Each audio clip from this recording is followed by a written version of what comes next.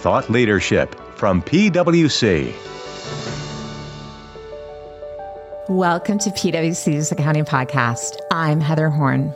Thanks for joining me for the next episode in our Year-End Toolkit series, a series of episodes designed to help you through the year-end close. And even if you're not currently in year-end, don't change the channel. This information is relevant no matter when your year-end occurs, and some of this advice may even help you get ahead in your process. Today's topic, materiality, and how to think through and manage out-of-period adjustments. Well, there's no new guidance. This has been an area of SEC focus this year, and it's always helpful to walk through the principles and some examples. This is an important and popular topic. Our discussion of this topic in January 2022 was our second most popular podcast of the year, topped only by cash flows. So you definitely don't want to miss today. An acknowledgement of the stress that these situations can cause, an acknowledgement that we think that the economic environment that we're in, and the regulatory environment, the risk of fraud, it's made it even more challenging. The clawback rule. So all these things that have been additive are not making it any easier, but I think an acknowledgement of that and a plan to deal with that is really important. That's my guest, Mike Mullen, a PwC partner in our national office, who joined me right before the holiday season. Mike shares his expertise managing materiality judgments and provides insights into recent SEC activity on materiality you won't want to miss. We have a lot to cover, so let's get started.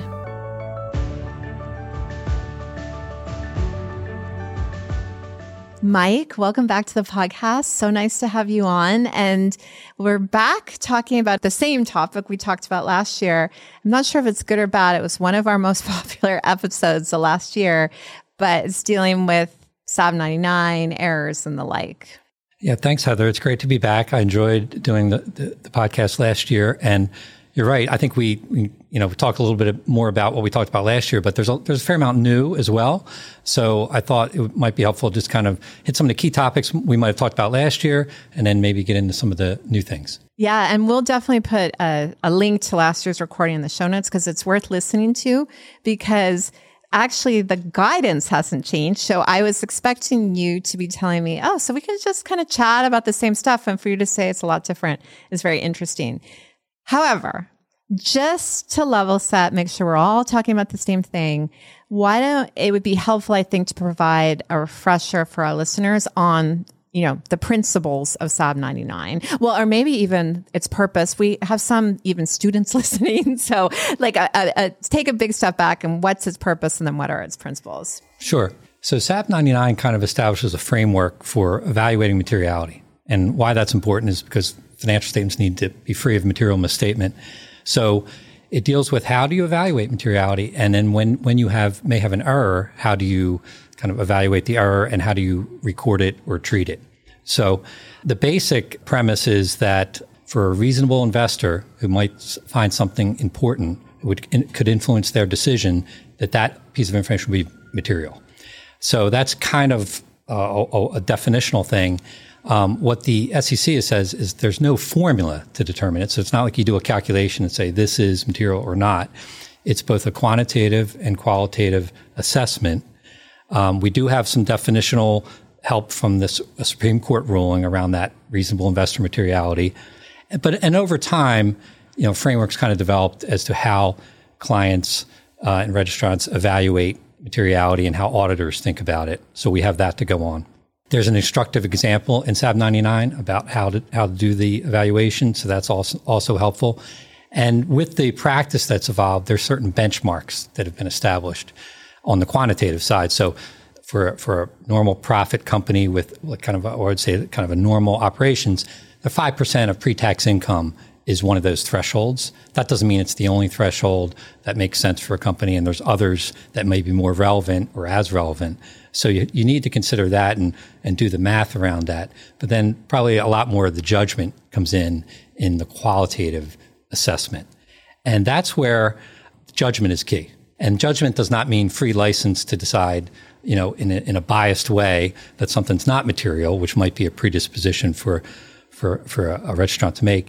It means to be thoughtfully assess it, consider all the factors that an investor may, and then come to a conclusion after you consider the quantitative and qualitative.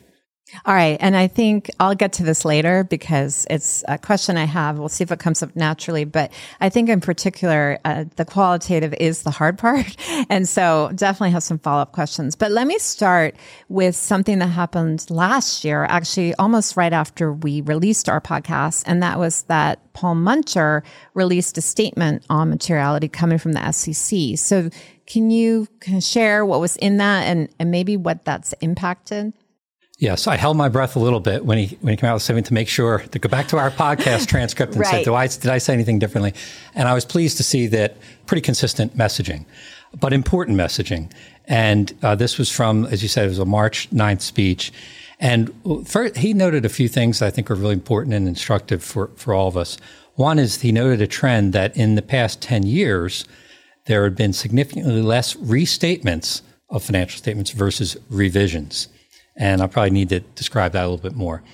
So a restatement would result when the determination has been an error is material and the financial statements need to be restated, versus a revision is when there are errors have been detected, but they're evaluated, they're not material to any given year, but it made the accumulation of that error might be too big to book in a current year. Or a company may just decide to go back and fix an error that wasn't material. Those are revisions. And the big difference is in the restatement, you're pulling reliance on the financial statements, and that has all kinds of implications, right, that we can think about. Versus a revision is, by definition, it's deemed to be not material, but we're just kind of fixing the record. And so the inference behind just noticing that there's been a lot more revisions versus restatements is, the question is, are clients and auditors making the right judgments? Although I guess the other inference could be that financial reporting is getting better. And I think it's probably that has a big input into that. I think that is what we like to believe. And I think there are enough metrics out there that I think from Sarbanes-Oxley onwards that internal controls have been improved, companies' financial reporting has been improved, and audit quality, I think, has improved over that same time. So I do believe that. And I think that is one of the reasons, and that is what we would point to. But also, I do think that there are tough judgments to be made. And that's where I think it wasn't, I don't know if it was a warning sign. It was just, hey, let's be cognizant of this and make sure we're making the right judgments. So that was one thing. And kind of on that same point, he said, look, the idea is not to discover an error and then try to create an argument of why it's not material. It's to really approach it as objectively and unbiased as you can. He notes it's not a mechanical exercise. It certainly shouldn't be just based on the math. But when you're bringing in those qualitative measures, you really have to be honest. And that's important for a company. It's important for their audit committee. And it's important for the auditors. And it's maybe a little bit easier for an auditor to be unbiased, right? I mean, that's part of our job. So that's part of the value we would bring to that exercise. But that warning and that reminder is out there for the companies too. So objectivity, no matter what the implications are. So we do know that restatements have implications, right? They can result, and I think, Heather, one of the new things we'll talk about is clawbacks. Clawbacks of executive compensation. It could result in reputational harm. It can affect share price and additional scrutiny by investors or regulators. But what Paul is saying is you can't use those implications to then make an argument, to avoid that conclusion. Those factors actually make it more likely that something would be material. So that was important, unbiased and good judgment. He also, what I thought was really helpful was actually he used some examples of what I'll call the examples of losing arguments, things that they have seen, and frankly I've seen arguments made to support why something's not material. And one thing he pointed to was that qualitative factors cannot be used to offset something that's quantitatively really significant. So if something, as I said, there's these benchmarks that may be established, or in a particular case, a company and their auditors comes up with a materiality, a number that makes sense in their circumstances. Well, if you have errors that are above that, it's kind of hard to argue that qualitatively there's reasons to bring that back and make it not material. He also said the inverse. If something maybe not quantitatively material, but if it's not quantitatively significant, but its qualitative factors lead to believe that it could be material, even if the number is below a threshold you might think about. So it kind of works both ways, and it's important to think about it. So that's why I hesitated when I said, I didn't mean to say quantitatively material. It's you don't determine materiality until you consider both the quantitative and the qualitative. So let me ask you a question, because you made the point early in what you were just talking about, that it's finding error is not sort of an exercise and then figuring out why it's okay. And I think that's very difficult not to do, because particularly depending where you are in your reporting cycle. And, we're going to be releasing this not in November, but in January. And, sometimes things are easier for a year-end company to be dealing with them in November. So how do you kind of separate that human nature of justification from this exercise? It's difficult. We do it. I mean, the way we really do it is through education.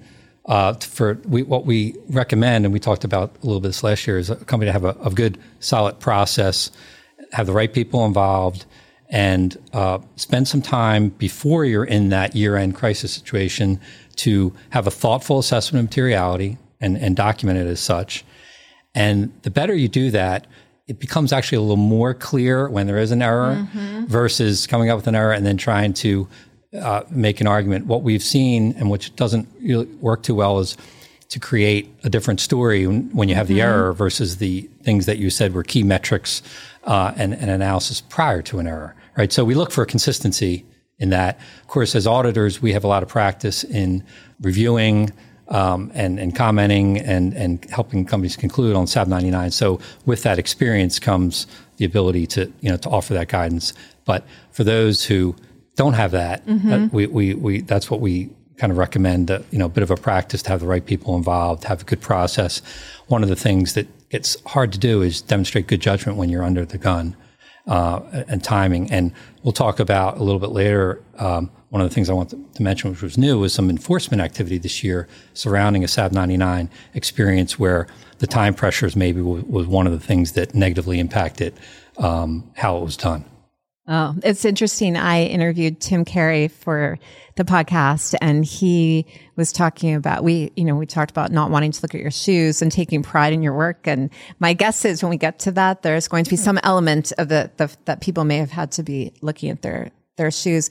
But specific to your point about deciding what's material before the error. Now, depending when people are listening to this, because I think some of our podcast listeners are just in time. So, I'm dealing with something, I'm going to listen.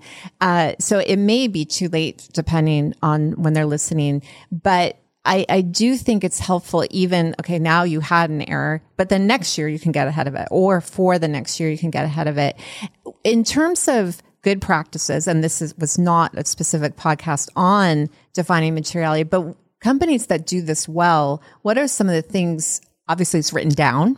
Yes. But what are some of the other things that go into it, the people involved and otherwise? Yeah. One of the key things is when we go back to the definition about who are we thinking about, we're thinking about a reasonable investor.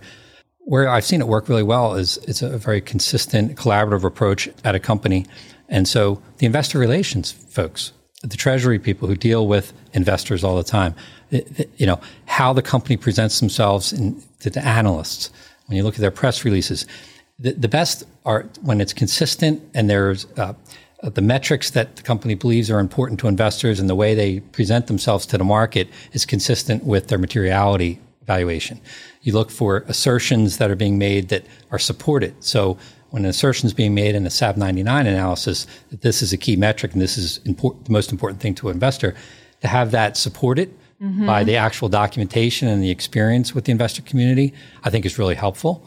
Now, again, you have to be careful. This is always grounded in the GAAP financial statements. After all, what we're talking about is whether those GAAP financial statements are materially misstated. So you do have some clients where non-GAAP information may be a very key metric, and there's a lot of non-GAAP information presented to investors, and it's very important.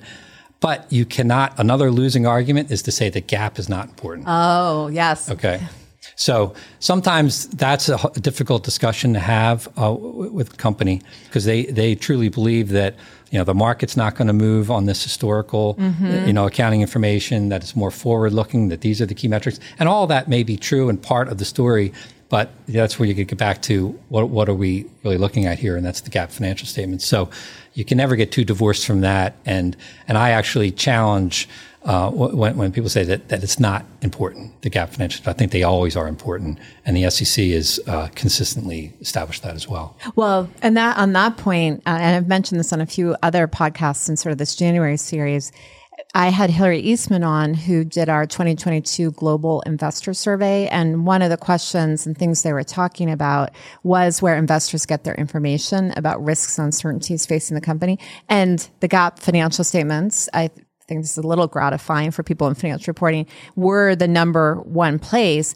But, more than 75% of investors are looking to those GAAP financial statements. So I just think a premise of the GAAP financial statements not being important it's hard to make when you think about how investors really are using that information.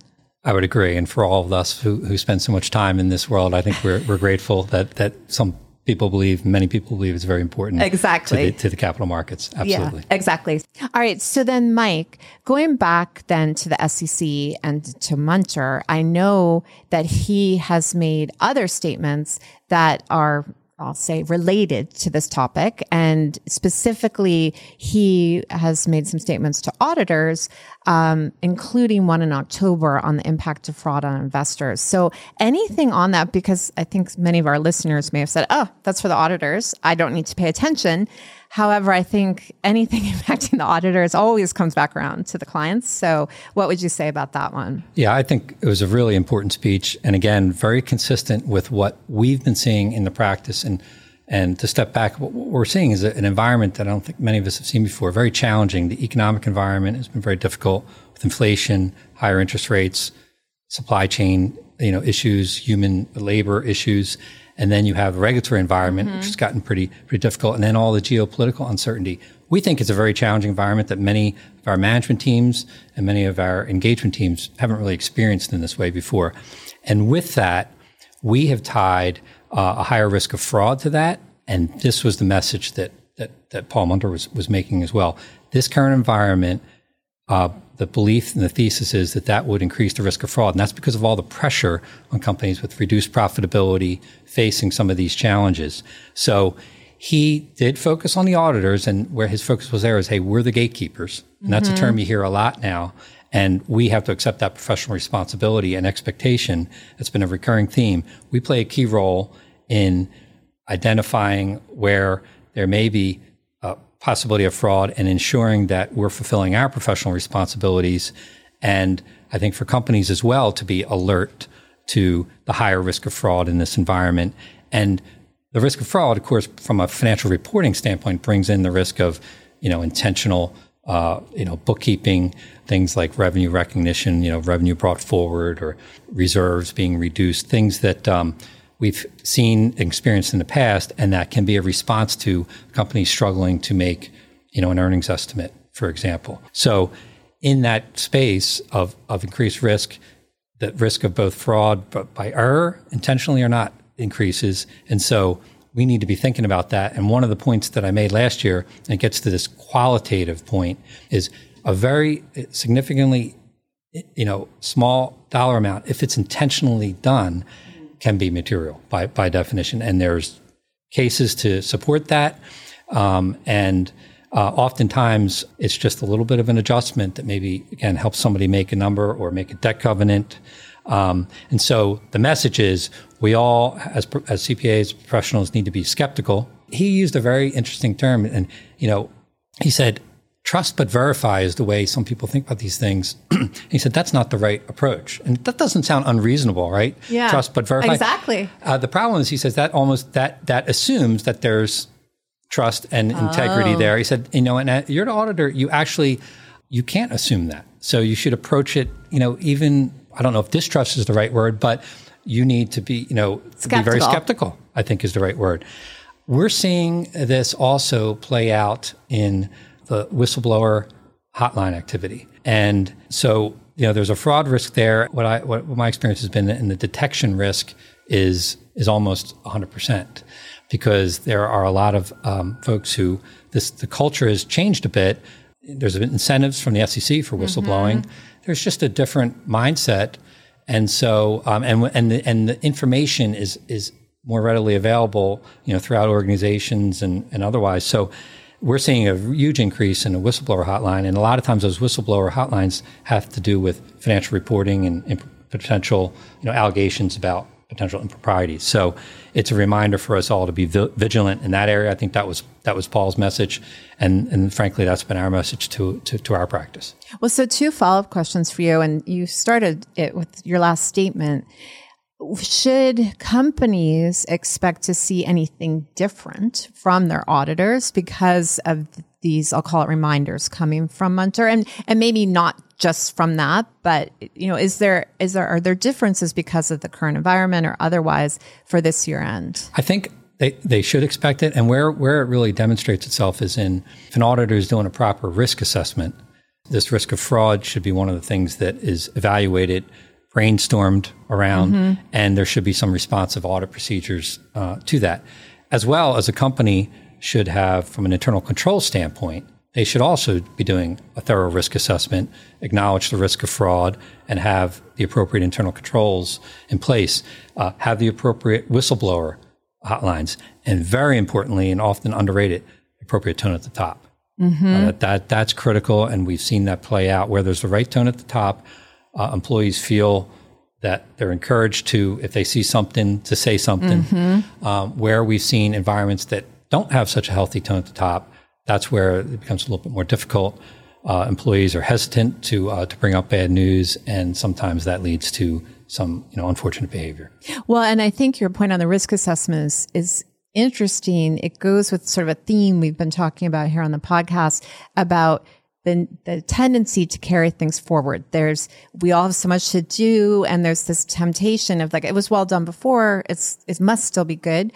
But I think in the current environment, your risk assessment in particular, and your fraud risk assessment for both management and the auditors is not really something it's a starting point, but you really need to be able to step back and look at the new factors. Exactly. It's not a check the box exercise. It's got to be real. It's got to be done with the right level of judgment, with the right folks involved. And as you said, the environment is different. And so those things we do believe increase that risk. And so the response should be different from a prior year, for example. Right. And then I think the other point you hit on a bit, but I said at the beginning of asking about this, that often things that are directed at the auditors, companies see come around to them. But I actually think, and you made this point, this is bigger than that from a company point of view, because this is also a reminder for companies that management and the audit committee and others involved should be looking for these red flags, contradictory information, whistleblowers and otherwise. And so I'm sure you have some perspective on that too. Yes. And we've gained a lot of perspective from that, from where there's been allegations and investigations that are done. And what we found in some cases is that the whistleblower activity is not being dealt with on a timely basis. The right folks, like we've had audit committees who weren't being, all the information they should have had to assess that wasn't being done. Oftentimes there's, it depends who's responsible, and companies, so sometimes there's a lack of accountability. So we've seen where it doesn't work too well. But again, where there's the right tone, where there's good audit committee, where there's a good audit committee charter, good audit committee involvement, independent reporting to the audit committee, those are all characteristics that help improve that situation and usually have a better outcome. So Mike, let me go then into kind of talking about the impact of all this. And you started saying the impact of this one particular thing, the comments directed to the auditor. But more broadly, what are we starting to see in practice coming from the SEC in the area of dealing with SAB 99, fraud or otherwise? First of all, just from an enforcement standpoint in general, it's pretty active SEC enforcement under this administration. So, there's been about a 10% increase in the number of filed enforcement actions in the last year. The money that the SEC actions have resulted in terms of fines has nearly doubled from the prior year.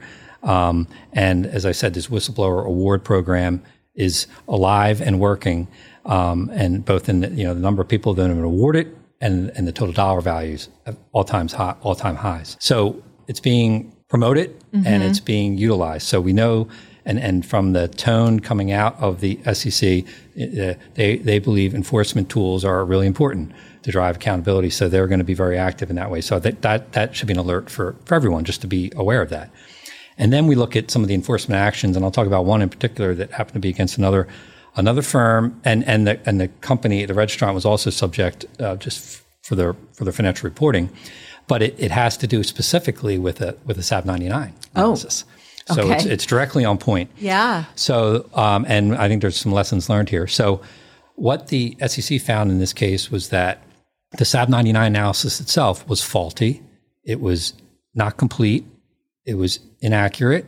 And we delve into that a little bit further, and the record that's presented in the enforcement action is that it was something that was done under the gun, right? So there was a late error found, and so you can, enforcement and the lawyers will look at a timeline, and you can see here this was very, I would say, rushed to judgment under probably, and we all have been there with filing deadlines and pressure from a client or wherever it may be.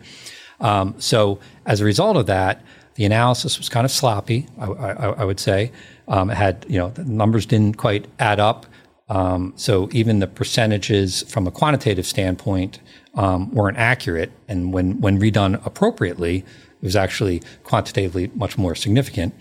And again, this is one of these where the qualitative arguments were kind of inconsistent. They contradicted some documentation had already been created around what was material and what wasn't, right?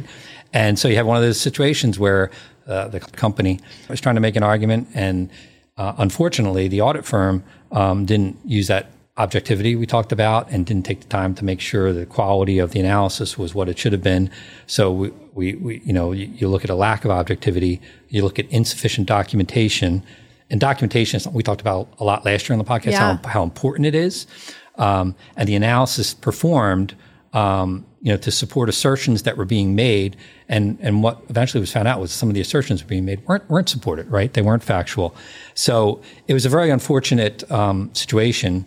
But the lessons you stand back from that as a practitioner and as somebody who has a team that reviews these SAB 99s is to make sure that we have the right supervision and review in place to make the tough judgments and tough calls. Sometimes you have to say, for everyone concerned, look, we need more time, right? You don't have all the facts. We don't have all the facts. Together, collectively, we should, take the time that's necessary to get that and make sure we're making the right judgment. I don't think the audit committee in this particular case was brought in on a timely basis and had all the information. So that relationship between the audit committee and the management team and between the auditor and the audit committee wasn't where we would like to see it. Right. So there's definitely lessons to be learned here.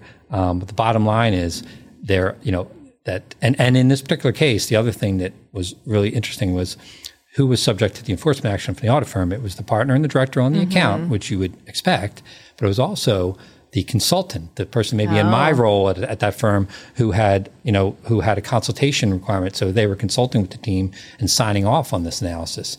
So, professional responsibility is one that's really important. So we've taken that as a very clear message. Again, try to make sure that everybody learns some lessons from these situations. So, Mike, let me ask you a couple of follow-up questions, because I do think tough situations, I'd say vast majority, do not come to something like this. But, we know just from experience in the next 2 months and upcoming year, there are going to be controllers and CFOs and auditors and people like you dealing with these tough situations where there's not enough time. There's a lot of pressure. Someone has this expectation or that expectation. And so, I understand you said in this particular case, the consultant got charged too, but I think in general, from an audit partner point of view, they have someone like you who's helping them. But if you're the controller, how do you have, I'm going to use this word, courage. How do you have the courage to say, we need more time? We can't get this done, because there can be sometimes unrelenting pressure to get it done. Yeah, there's a lot of pressure. But that's where, again, a good, strong management team with a good tone at the top, with a really effective audit committee are the important characteristics we look for. And look, we see it all the time. Companies management teams have to make tough decisions, and they do in general. So it does take courage, and it takes the right mindset and the discipline to do it. We always say the cover up is worse than the crime, right? You just have to deal with these situations and deal with them appropriately, and that's the best advice I can give there. And and this is probably a good time to bring up this proposed clawback rule, because so the clawback rule is the SEC is having the listing, the listing agencies establish these rules that are basically going to say if there's a restatement or a revision of financial statements, that companies have to have executive clawback. So if those errors had not been made in those prior years, if there would have been an effect on executive compensation, that there has to be a clawback of that. You can imagine now that same controller you were just talking about, who realizes, oh my gosh, there's an error here, and if I have to deal with this as a correction of an error, my CEO is out of money taken out of their pocket. I mean, that's obviously a serious thing with serious implications. I think the goal of the rule is clear, and it's accountability, and I think we would all support accountability.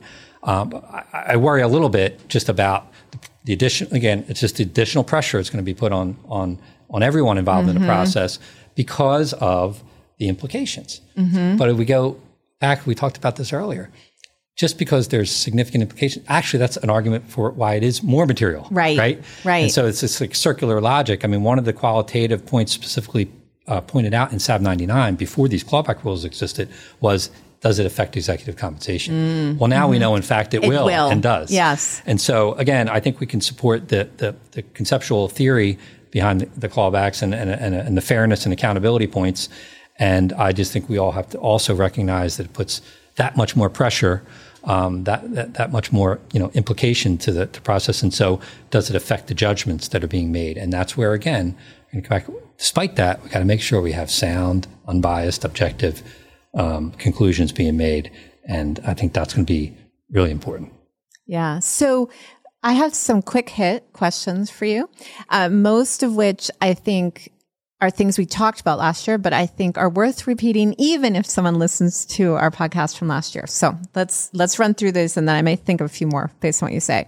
So first one, role of the audit committee. When you are taking a step back and saying how the audit committee can help, how do you think about that? They can help by being really engaged in the process. The best situations we see is where there's really good communication. Communication is really key. An auditor understands they report to the audit committee. When the audit committee understands they have that responsibility, and when there's a good rapport with management and a good understanding about mutual expectations and responsibilities, and where that's set out and then you start to build those trusted relationships. Not that we're not going to trust but verify. We talk about, but you do develop trusted relationships with an audit committee, and that's important. And so those audit committees that kind of follow that process and are involved and realize they have that responsibility, it helps with the objectivity a little bit. Because again, the management team, you're talking to the controller who maybe that was his team maybe who made an error. Right. That's hard. And we all get that. So I think one step removed sometimes, and we see the same, and that's why we have consultation requirements in these cases to assist our engagement partners in making those judgments, in bringing our experience that we have in many of these situations where an engagement partner maybe just faces this, one time a year. We have a team that can help them, and so it all kind of works in coordination. And I think, Mike, the other point here would be that someone listening, whether they're an audit committee member or management or the partner, may be thinking, but we don't have those relationships. And it's sort of never too late to start, and just because you don't have it now doesn't mean that can't change, even if maybe you are listening to this just in time. But even if you're dealing with an error, working on relationships as part of that actually can be helpful. Absolutely. It's key to the business, and it's usually through really effective communication. And that's, as we know, there are a number of things that need to be reported to the audit committee, and we have to make sure we're doing that in an effective way. So that could be written communications, that's in audit committee meetings. But I think there's also, in the best cases, there's a ongoing dialogue as issues arise, so that that relationship is built over time, and there's clear expectations both ways. And when the going gets tough, it's really important to have that. We see that in these difficult, whether it's a difficult SAB 99 decision, whether it's, there's a whistleblower and there's an investigation that needs to be done. I'm sure we've had podcasts on that topic. The audit committee and them effectively fulfilling their responsibilities key to those situations. All right. So second question, qualitative analysis. And you made this point earlier that is sort of key to this whole thing.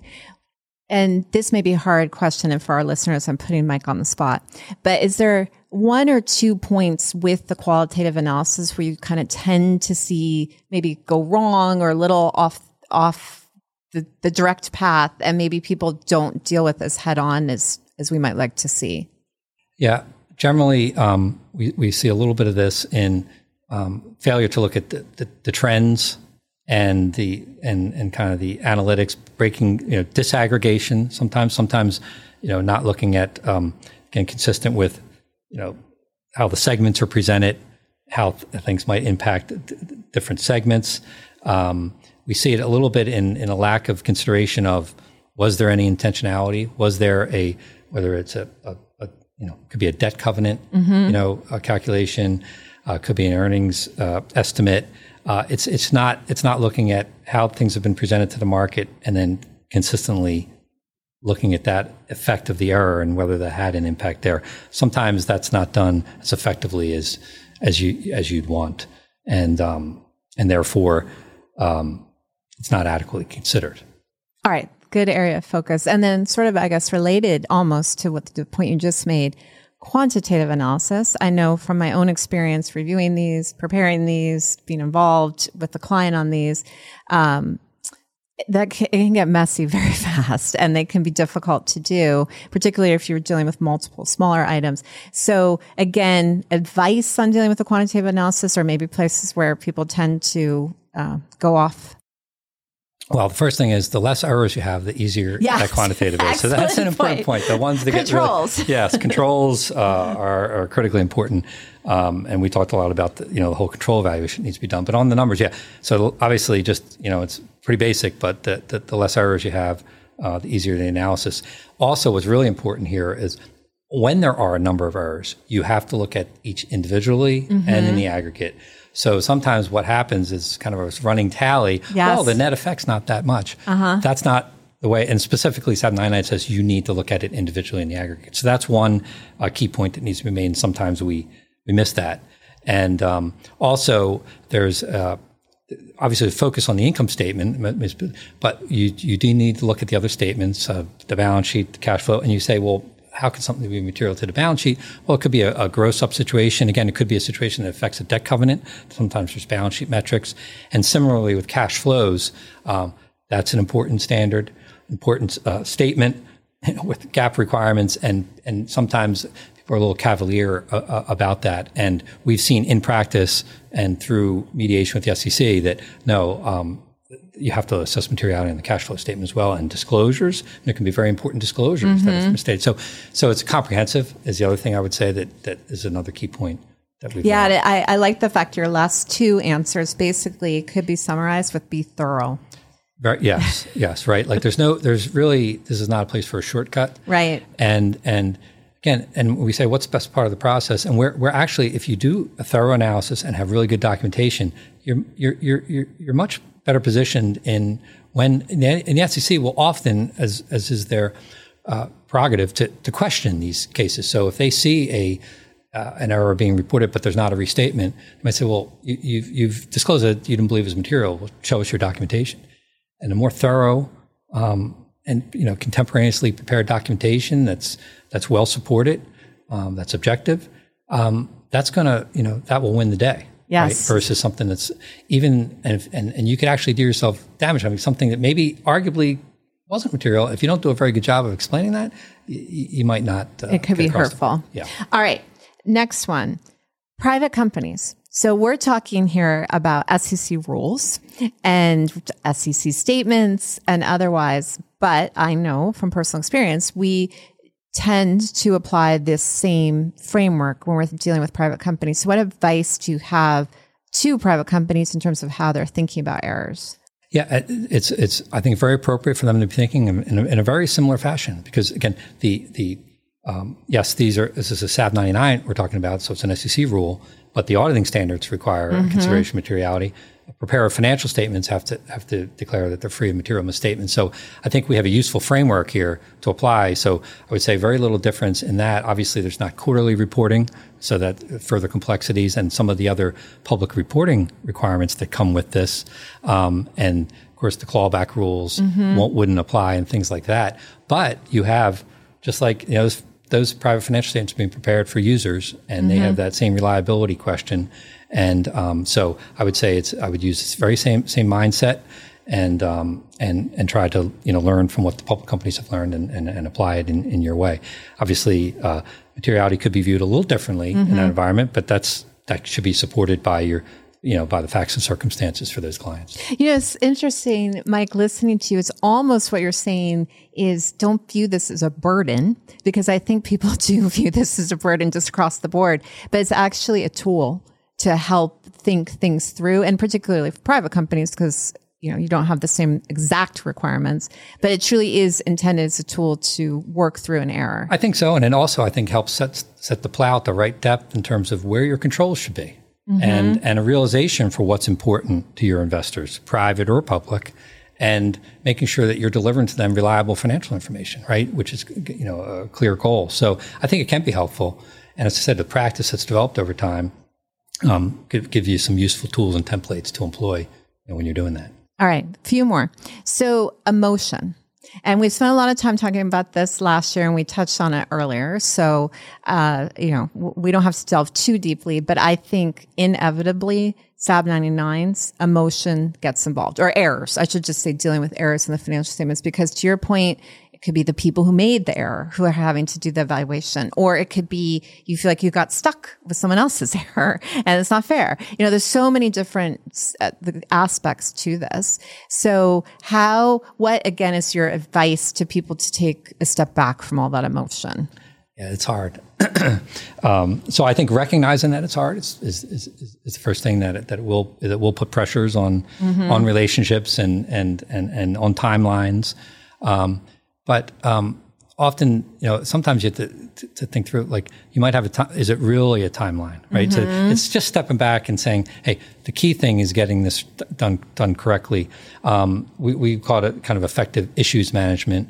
And again, our best advice in these cases is to have those procedures in place before there is the crisis. So, and this is an example where we kind of walk through, we suggest the team sit down with the management team, with the audit committee, and say, hey, here's the way this process would work. Here's who should be involved. Here's what you should be documenting. Here are the considerations, so that everybody kind of, again, has an agreed, game plan or toolbox to work from. We think that helps, because again, at the end of the day, particularly with the auditor involved, it can be painful. But I think if you're going to, collaborate, do it the right way, you can get usually a better outcome on a more timely basis.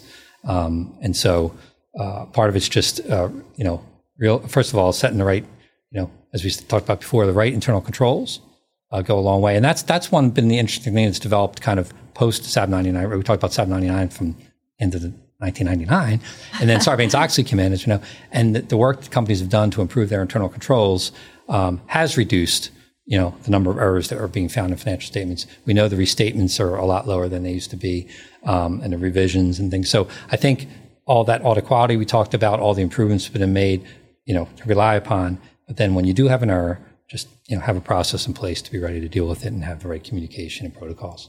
All right. So one more question, and then I'm going to ask you for your final takeaways. So one of the things we talk about a lot here on the podcast keeps coming up is people are talking about guidance. They often recommend read the guidance. And so I guess I have sort of a two-part. You can answer both or either. Is if you're dealing with the SAB 99, how much do you sort of emphasize telling people to go read it? And then how often do you yourself kind of go back to that written guidance? I have it right here in my pile. Excellent. And that was not even a setup. I did not know he had it, and he does. And I don't carry it around all the time, so don't think too poorly of me. But no, I do think it is helpful refresher to go back occasionally to the guidance and read it. I do think for anybody's getting into the financial reporting for the first time, or you just take an audit committee role, I think it is important because it does spell out again some of the key reminders. And again, it takes you from that. People hear the total mix of information, what a reasonable investor would think important, and they think they have a lot of latitude. I think reading 7999 brings you right back down to the reality. No, it's I wouldn't say it's prescriptive, but it's pretty pointed on what considerations you need to go through, and I think it's pretty logical. And so I do find it helpful to kind of buy into the guidance. And it's interesting because often the other party that we haven't talked about gets involved is SEC counsel. Oh, yes. And they often have views on materiality, and and again, they can add a lot of value to the process because they understand, the securities laws, they understand management's responsibilities, public reporting, and all that. So they can be very helpful. But at the end of the day, what the company needs to understand is that attorneys giving them advice, they're still responsible, and we, the auditors, are responsible. It's our opinion. So at the end of the day, it's going to be the auditor and the audit committee and management team make the decisions.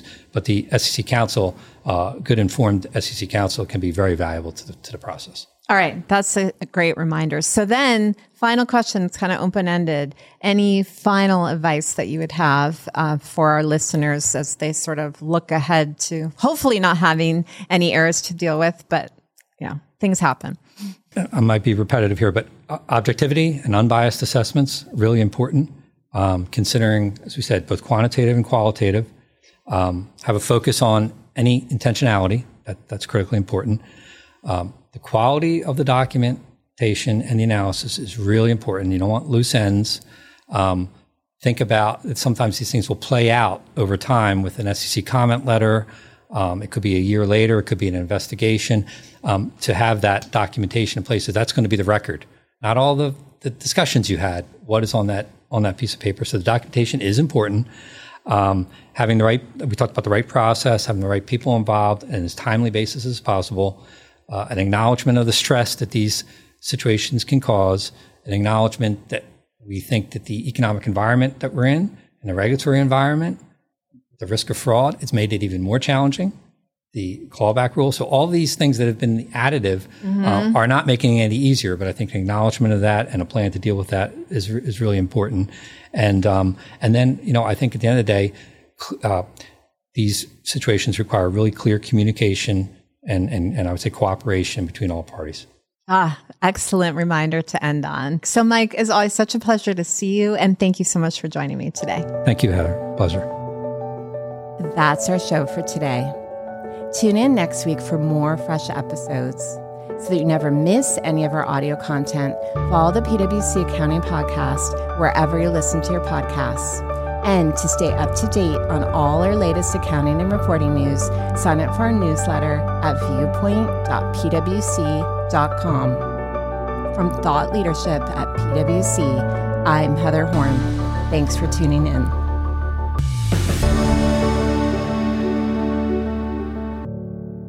This podcast is brought to you by PwC, all rights reserved. PwC refers to the U.S. member firm or one of its subsidiaries or affiliates, and they sometimes refer to the PwC network. Each member firm is a separate legal entity. Please see www.pwc.com/structure for further details. This podcast is for general information purposes only and should not be used as a substitute for consultation with professional advisors.